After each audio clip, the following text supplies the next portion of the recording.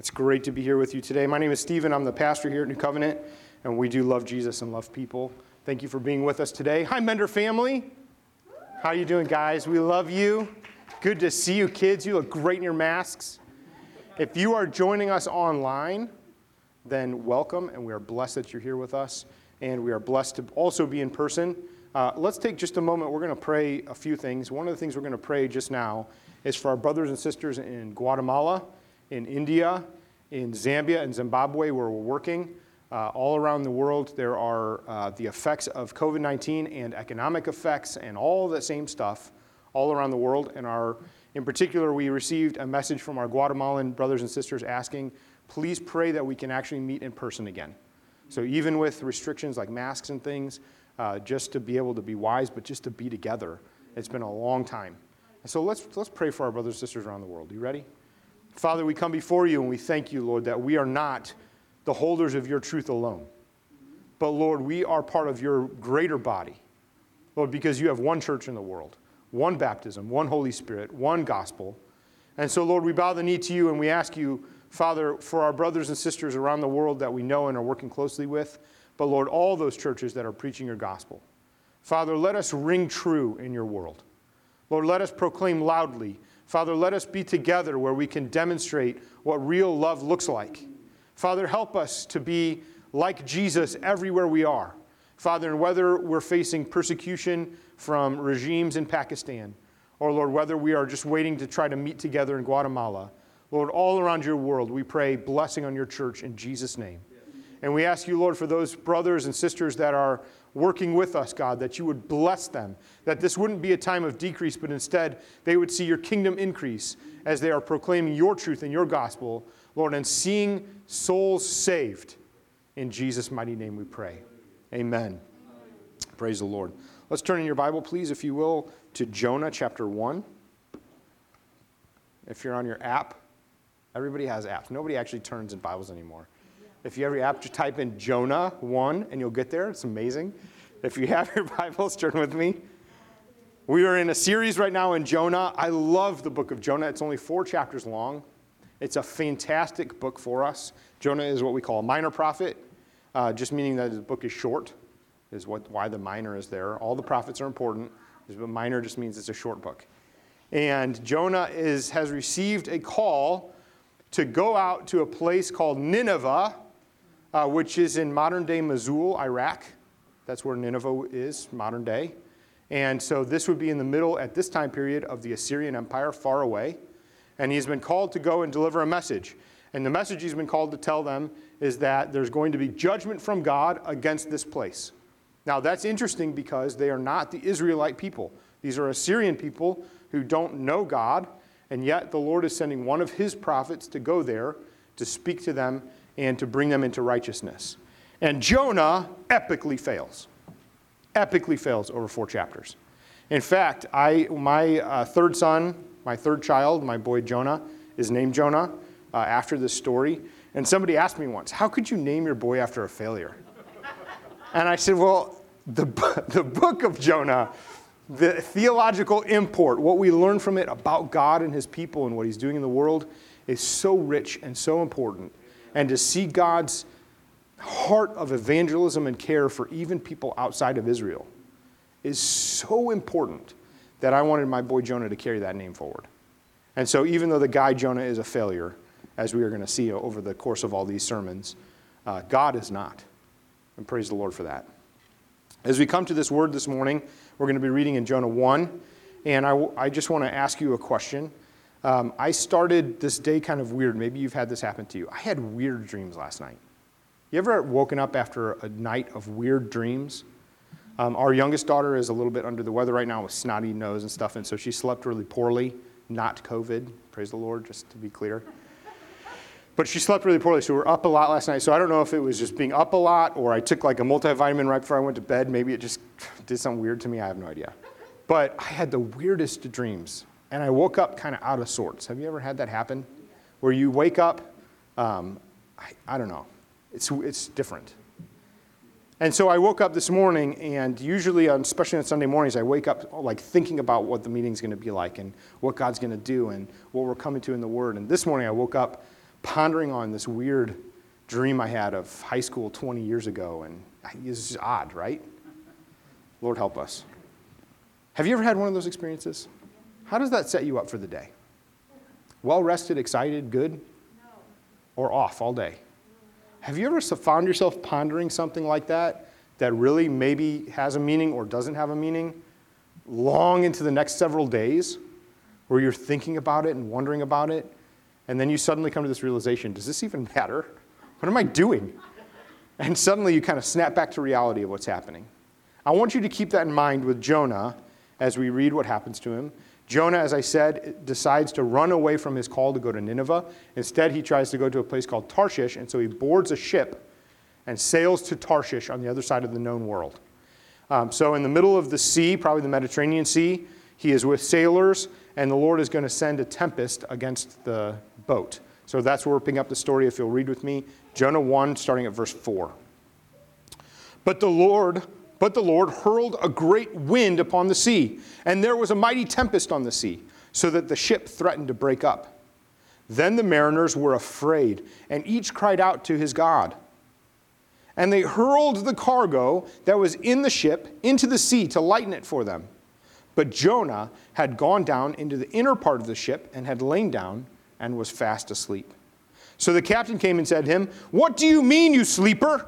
Arise, call out to your God. Perhaps the God will give thought to us that we may not perish." Verse 7. And they said to one another, "Come, let us cast lots that we may know on whose account this evil has come upon us." So they cast lots, and the lot fell on Jonah. Then they said to him, "Tell us on whose account this evil has come upon us. What is your occupation? Where do you come from? What is your country? And what people are you?" And he said to them, "I am a Hebrew. I fear the Lord, the God of heaven, who made the sea and the dry land." Then the men were exceedingly afraid and said to him, "What is this that you have done?" For the men knew that he was fleeing from the presence of the Lord, because he had told them. Then they said to him, "What shall we do to you, that the sea may quiet down for us?" For the sea grew more and more tempestuous. And he said to them, "Pick me up and hurl me into the sea, and then the sea will quiet down for you. For I know that it is because of me that this great tempest has come upon you." Nevertheless, the men rowed hard to get back to dry land, but they could not, for the sea grew more and more tempestuous against them. Therefore they called out to the Lord, "O Lord, let us not perish for this man's life, and lay not on us innocent blood, for you, O Lord, have done as it pleased you." So they picked up Jonah, and they hurled him into the sea, and the sea ceased from its raging. The men feared the Lord exceedingly, and they offered a sacrifice to the Lord and made vows. And the Lord appointed a great fish to swallow up Jonah, and Jonah was in the belly of the fish 3 days and 3 nights. Praise the Lord for his word. What a great story. What a sad story. As you read this story, I hope it makes you angry. It should make you angry. You know, I heard somebody talking one time about Jonah and about what a great man of faith he was, that he could go into the belly of the ship, into the inner part of the ship, and lay down and sleep even in this great storm. That's not true. You know, running away from God and away from his purposes, running away from God's kingdom plan is exhausting. It's exhausting to fight against God and what he's doing in the world, to fight against his reign and his rule. And so Jonah is not a man of faith who is just sleeping in the inner part of the ship because he has such trust in God. Jonah is a person who has resigned his commission, resigned his mission, resigned his identity, resigned his life. And he's sleeping in the belly of the ship because he just figures that maybe God will kill him. And we're going to see that later on, that he even asked God that he would die. Jonah is a failure. And it's sad as it happens. He's not a man of faith. He's running away and he's exhausted at the endeavor of trying to run away from God. As I read this story, I'm shocked by a few things. Here's one of the things that really shocks me. The sailors, it's told us already that they are crying out to their gods. Notice, each one is offering sacrifices and crying out to his own God. Are these good Israelite people? No. So Jonah has found a ship of people who are from foreign land, all of them probably representing foreign gods or a pantheon of gods. And he is going on the ship with them, and they are not crying out to the Lord, but by the end of the story they will, which is fascinating. And so the captain comes to Jonah and says, "What are you doing, you sleeper? Pray to your God that maybe he'll save us." And it's not working. So what do? They cast lots. And the way that happened was, generally speaking, you would have little reeds or something that you would put in your hand, and you draw the short stick. And whoever drew the short stick, they would believe the Lord has said, okay, something's going on with this guy. So Jonah, of course, draws the short stick, doesn't he? And they ask him these questions. They ask him, "Who are you? What's your occupation? Where are you from? What is this land that you come from?" They ask him all these great questions about his people, his land, his country, and his occupation. And then he tells them, and they are exceedingly afraid because he's running from the God who created the sea and the dry land. What's fascinating in the story is, through the tempest that comes, the sailors are coming to fear God. They're coming to understand who he is. They're coming to know who God is. And though just a moment ago they were praying to their own gods, hoping for some kind of salvation, in one instant in talking to Jonah about his occupation, his land, and his people, they are basically believing in the Lord God. That's a fast shift, isn't it? It's a fast shift. Jonah is asleep on the job, going the wrong direction. And yet, by just opening his mouth about what he does, God is already saving some people who are far away from him. That's fascinating. I love the book of Jonah, and I love seeing what God does here. And I'm frustrated with Jonah, not only because he is trying to run away from God, but even in seeing how the Lord is blessing just by opening his mouth and talking, just by starting to say something about the kingdom of God. The Lord is already bringing fruit to that. And even in seeing that happen, it doesn't change Jonah's mind. What should Jonah do? How could this story be different? Think about it with me just for a moment. If Jonah were really such a great prophet, and not the failure that he is depicted to be, what could have gone differently? What if Jonah had repented right there? What if the man of God who told the people about the character of God who created the sea and the dry land, who's explaining to them about that he's a people of the Hebrews and how God has saved them, what if he said, "God sent me to Nineveh and I boarded this ship with you in rebellion to go to Tarshish. I'm sorry. Lord, forgive me. You men forgive me. Will you turn the ship around with me right now and go to Nineveh?" You think they would do it? I think they would. I'm saying that because it took hardly opening his mouth for them to be convinced that this God is the true God. And Jonah, instead of that, instead of any repentance, notice there's no repentance.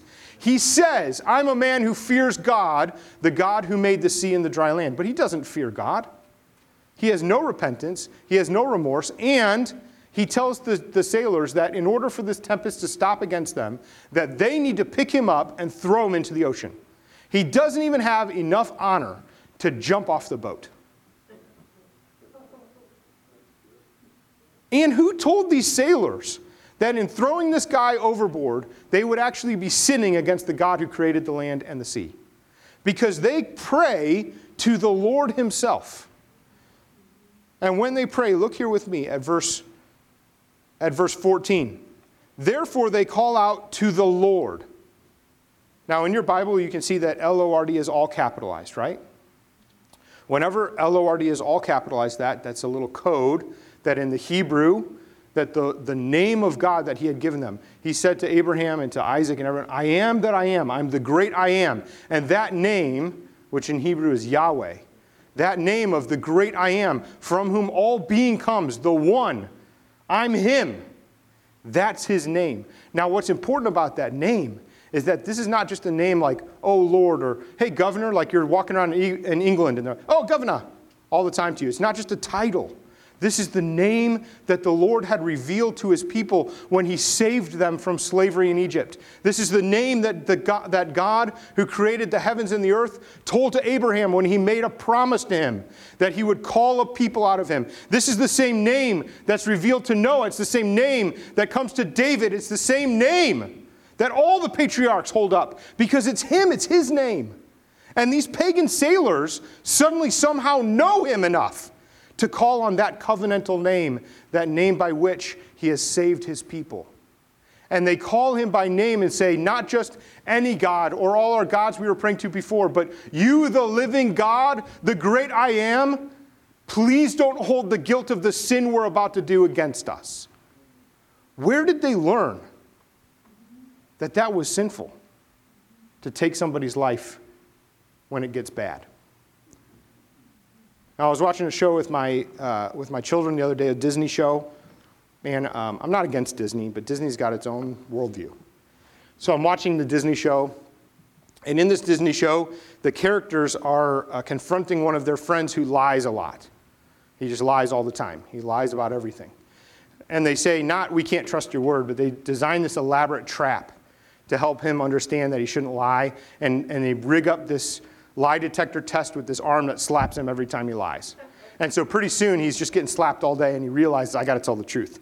But then he tells the truth so bluntly, like he's walking through a store and he sees a baby in a baby carriage and he goes, that's the ugliest baby I've ever seen. He just starts bluntly saying things all the time.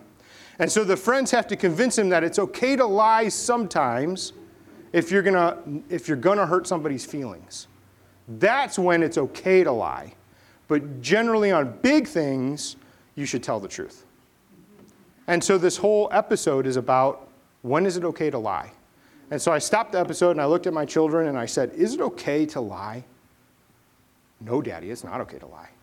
I said, well, what about Jerry on the show? The character's name is Jerry. I said, they told Jerry that he should be lying to not hurt people's feelings. If you're going to hurt somebody's feelings, is it okay to lie then? And they just looked at me. They're not sure anymore. Because the show just taught them that's what you're supposed to do. Where did these sailors understand that if you know this Jonah guy is guilty, and he even said, throw me in the sea, that will stop it. That's what's going to save your lives. Where did they know that by throwing this guy in the sea, they would still be guilty of murder before the God who had created the world and the sea, and the God whose standard is high above any of ours? Where did they know that? I'm telling you, God went before Jonah. God had already affected their hearts. And they pray this prayer. Listen to this prayer they pray in verse 14. Therefore they call out to the Lord the name of God by which he had called his people into his existence. The name of God by which he had signed the decree. This is the legal name of God. By that name they cry out and they say, Lord, by your name, let us not perish for this man's life. And lay not on us his innocent blood, for you, O Lord, have done as it pleased you. And they throw Jonah, who is so cowardly, he won't even jump off the boat himself. And immediately, the storm stops. And when that stops, what does it say? The men feared the Lord exceedingly, and they offered sacrifice to God, and they made vows. For a man who would not sacrifice his life, who would not fulfill his vows, and who did not fear God. How incredible. These people are better Christians, if you will, than the prophet. How sad. They make vows. Have you ever been in a bad situation? Whatever happens, tire blows out on the highway, whatever, and you find yourself promising things to God? We do it all the time, don't we? Something happens. Lord, it doesn't even have to be an emergency. Lord, if this lawnmower starts, I promise that it's whatever situation.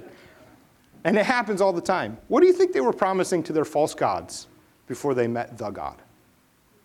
They were probably vowing all kinds of things. But now, in fear of the Lord, they're offering a sacrifice and making vows, and it's different, isn't it? Because they've encountered and met the one true God through the failure of a prophet. How incredible. I wish that Jonah had repented. Are we asleep on the boat, asleep on the job, going the wrong direction? Do we fear the Lord enough that, unlike Jonah, we will actually obey him? Because Jonah claims to fear God, but the only people who really seem to obey God are the sailors. In fact, when Jonah tells them, just throw me off the boat and then everything will stop, they try so hard to save his life that they row hard again for the shore, they themselves, to save the prophet who won't even jump off the boat for them. It's incredible. Fear is not always a bad thing. I like Joy FM. I think it's great, and I listen to Joy FM a lot. And I've noticed that a lot of the songs now are about overcoming fear and not being afraid. A lot of the songs. And fear I'm breaking up with you, or fear you don't rule me, or fear you're not going to have any say in my life, and I'm going to walk in God's victory. And I'm telling you right now that the world is dying for lack of fear. They're dying for lack of fear, knowing the one true God and fearing him, that he indeed is the Lord. We are so enamored with trying to rid ourselves of fear in our life emotionally that we have forgotten to demonstrate to the world what it looks like to actually fear God and obey him. The Bible's message is not about just getting rid of fear. And you know what? In the victory of God, he does help us rid fear. In the victory of God, he does help us overcome. In the victory of God in the gospel, he takes away all that curse and all those things. Yes and amen. But the moment we were first saved, the first thing we all felt, everybody, was not just this enamored joy with God and love. The first thing we felt was terror at Jesus Christ. Because all of us realized that we had fallen short of his glory. All of us realized that we could not measure up. All of us realized that he is holy and we are not holy. And sin is real, as much as the world wants to deny it. Everywhere we deny it, that sin is real. And yet the Bible comes back time and time again that we should fear the holy God and come before him with fear and trembling first, and repentance, which is what's missing from Jonah. And then out of that, we receive all the benefits of knowing his forgiveness, his love, his grace, and fear being cast aside. When the Bible says that perfect love casts out all fear, it's not talking about just walking through life and never being afraid. It's talking about that perfect love of God in Jesus Christ through the gospel has cast aside the fear that we have of coming before him and experiencing his wrath. That the judgment of God has been appeased. Because we have a king who's much better, a prophet who's much better than Jonah. The Lord Jesus came, and he himself, God himself, did not hesitate to jump out of the boat.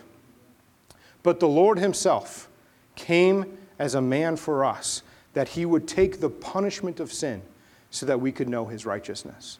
He's much better than Jonah. Much better than Jonah. He didn't need God, the Father, to throw him out of heaven. He didn't need the angels to push him off the boat. He didn't need anybody to do anything. In fact, we're going to come to the table in a little bit. And in the context of the table, the Lord set in motion the plan in which he would be betrayed by one of his closest friends to go and die on the cross for an enemy people. And whereas Jonah will not even jump off the boat to save an enemy people, Jesus Christ willingly goes to the cross. And before he does, as he's about to be arrested, he's in the Garden of Gethsemane, and he's so tempted to walk away that he's sweating droplets of blood. And God sends an angel to minister to him. And even then, God does not have to push him toward the cross. But Jesus says, not my will be done, but yours. Because the mission of our King and Savior, the great King, prophet, and priest Jesus, was to come and save a people who hated him and make a people who were not his own possession. He's much better than Jonah. Praise the Lord. When I was a kid, I remember being in elementary school. I was in, third grade, maybe fourth grade, something like that. And one day our teacher sat us down. And she said, I want you all to get out a piece of paper. So we got a piece of paper. And she said, I want you to write on this piece of paper what would be an effective punishment for you. If you are disobedient in class, if you're disrespectful, if you cause a disturbance, if you hit a kid, whatever it is, what would be something that would be effective for you? And I got saved when I was young. and I'm not saying this in a haughty way, I say this in humility, but it was so unfathomable for me. It was unfathomable that I would create some kind of disturbance for my teacher. It was unfathomable to me that I would hit a kid. This was so laughable. As a third grader, I'm sitting there, and I distinctly remember writing on this paper, if I disobey and hit a kid, you can chain me to my desk, and you can torture me with great instruments of destruction from the medieval times. And I just wrote that, and I had in my mind that picture of those mace things, those balls with the spikes. And I was like, you can just hit me with one of those. I'll take it. And she wrote on there like, this is ridiculous or whatever, or something. Now, it's third grade, so I'm remembering it kind of funny. But I'm sure I didn't use those big words. But I remember it was so unfathomable to me to think that I'm going to hit somebody in my class. How will that happen? And so, of course, the big punishments were like timeout and all that kind of stuff. Here's my question for you. If God is the God who sent his son to save us, if God is the God who is over all things, who created the heavens and the earth, the sea and the dry land, if God is God who has given us an identity in Christ, who has taken away our fear of judgment, who has made us his own, who has made us to be temples of his Holy Spirit, who has filled us to be his mouthpiece in the world, if God is the God who is true to all that he has said, what punishment does he need to give us to wake us up from the ship, to get us moving, to get us going in the right direction? Because we assume, like Jonah, that something's going to happen to us. Look at how Jonah has handed to him the platter of evangelism that we all hope for. The sea captain, who's a pagan, wakes Jonah up. So imagine you get a call 3 o'clock in the morning from a friend in crisis who says, I need you to wake up. And that person in crisis says to you, will you pray for me? Could you imagine? You'd be like, wow, God's doing something. And so Jonah comes up. He's not even praying for them. He's just walking out there. Let's cast lots to see on whose account this evil has come. And it falls supernaturally to Jonah. And then the people ask him, how many of us are waiting for the grocery store clerk or the friend we have in the neighborhood to ask us, hey, what's your testimony? What people are you from? Tell me about your church. Tell me about your God. Tell me about your occupation. Tell me why your life is different. That's what they ask him. Supernaturally, the lot falls on Jonah and they say, tell us everything. And he tells them, and they believe. And what does he say? You got to throw me off the boat. You're going to have to throw me off the boat. What kind of punishment will it take? Now, I'm not saying that God's going to bring punishment on us. I'm saying, what does it take in the world for the church to have our foundation shaken, to wake up and say, look what's happening? Because as we look outside our walls right now, the earth is trembling, terrified of coronavirus, terrified of the economy, terrified by actions of the past, terrified of things that we've seen: segregation, brokenness, broken marriage, broken homes, broken relationships, racism, broken governments, businesses failing. Are we going back to school? Are we going back to work? What's happening? What about the global economy? I just talked to a brother yesterday whose business is in trouble because they lost a $600,000 deal because a company in India cannot produce fast enough to get the materials that they need to get here in the United States, and they're so many months behind on their production that they're just going to close down the whole account. And people are getting laid off, and things are bad, and we look around our own city of St. Louis, and we say, oh, Lord, help us! And our first instinct is to go down into the middle of the ship where it's safe, instead of jump out of the boat and go where God's called us and do what he's told us to do. What will it take for us? Sometimes we say, Lord, if you just sent somebody to me and they just say, what's your occupation? What's your people? Where are you from? If somebody calls me at 3 a.m., then I'll know that you're working.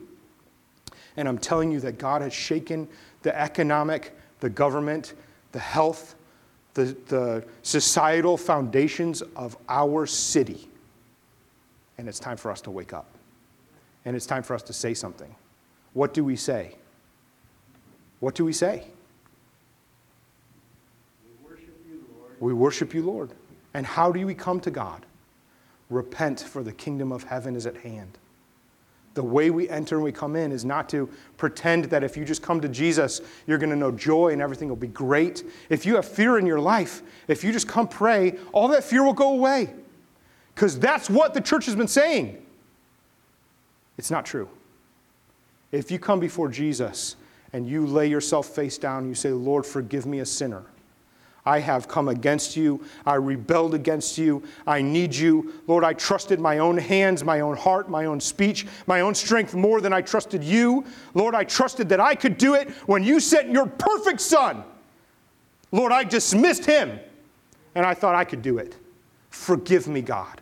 And then the flood of love and grace and joy and peace, the flood of knowing no fear because of judgment. That's when it comes. But we've watered down the gospel into just not having fear. Don't be afraid anymore, you church who know him. Don't be afraid to stand up and say what the message really is. What is it? There's no peace but Jesus. He's the way. He's the truth. He's the life. You need to know him. And then as we see things that are broken and wrong, we speak out against them all over the place. Because the foundation of his throne is justice and righteousness. And instead of casting a blind eye to coronavirus or to stupid debates about masks or to junk racism and segregation, instead of pretending Black lives matter or don't matter, I'm not really sure, I'm just going to stay neutral. God help us. Let's stand up and say something for Jesus. Let's not be like Jonah, who won't jump off the boat. And guess what? It's a little scary sometimes to jump off the boat. But we have a king who proved to us that he didn't have to get pushed, and he will catch us. We have no fear in him, do we?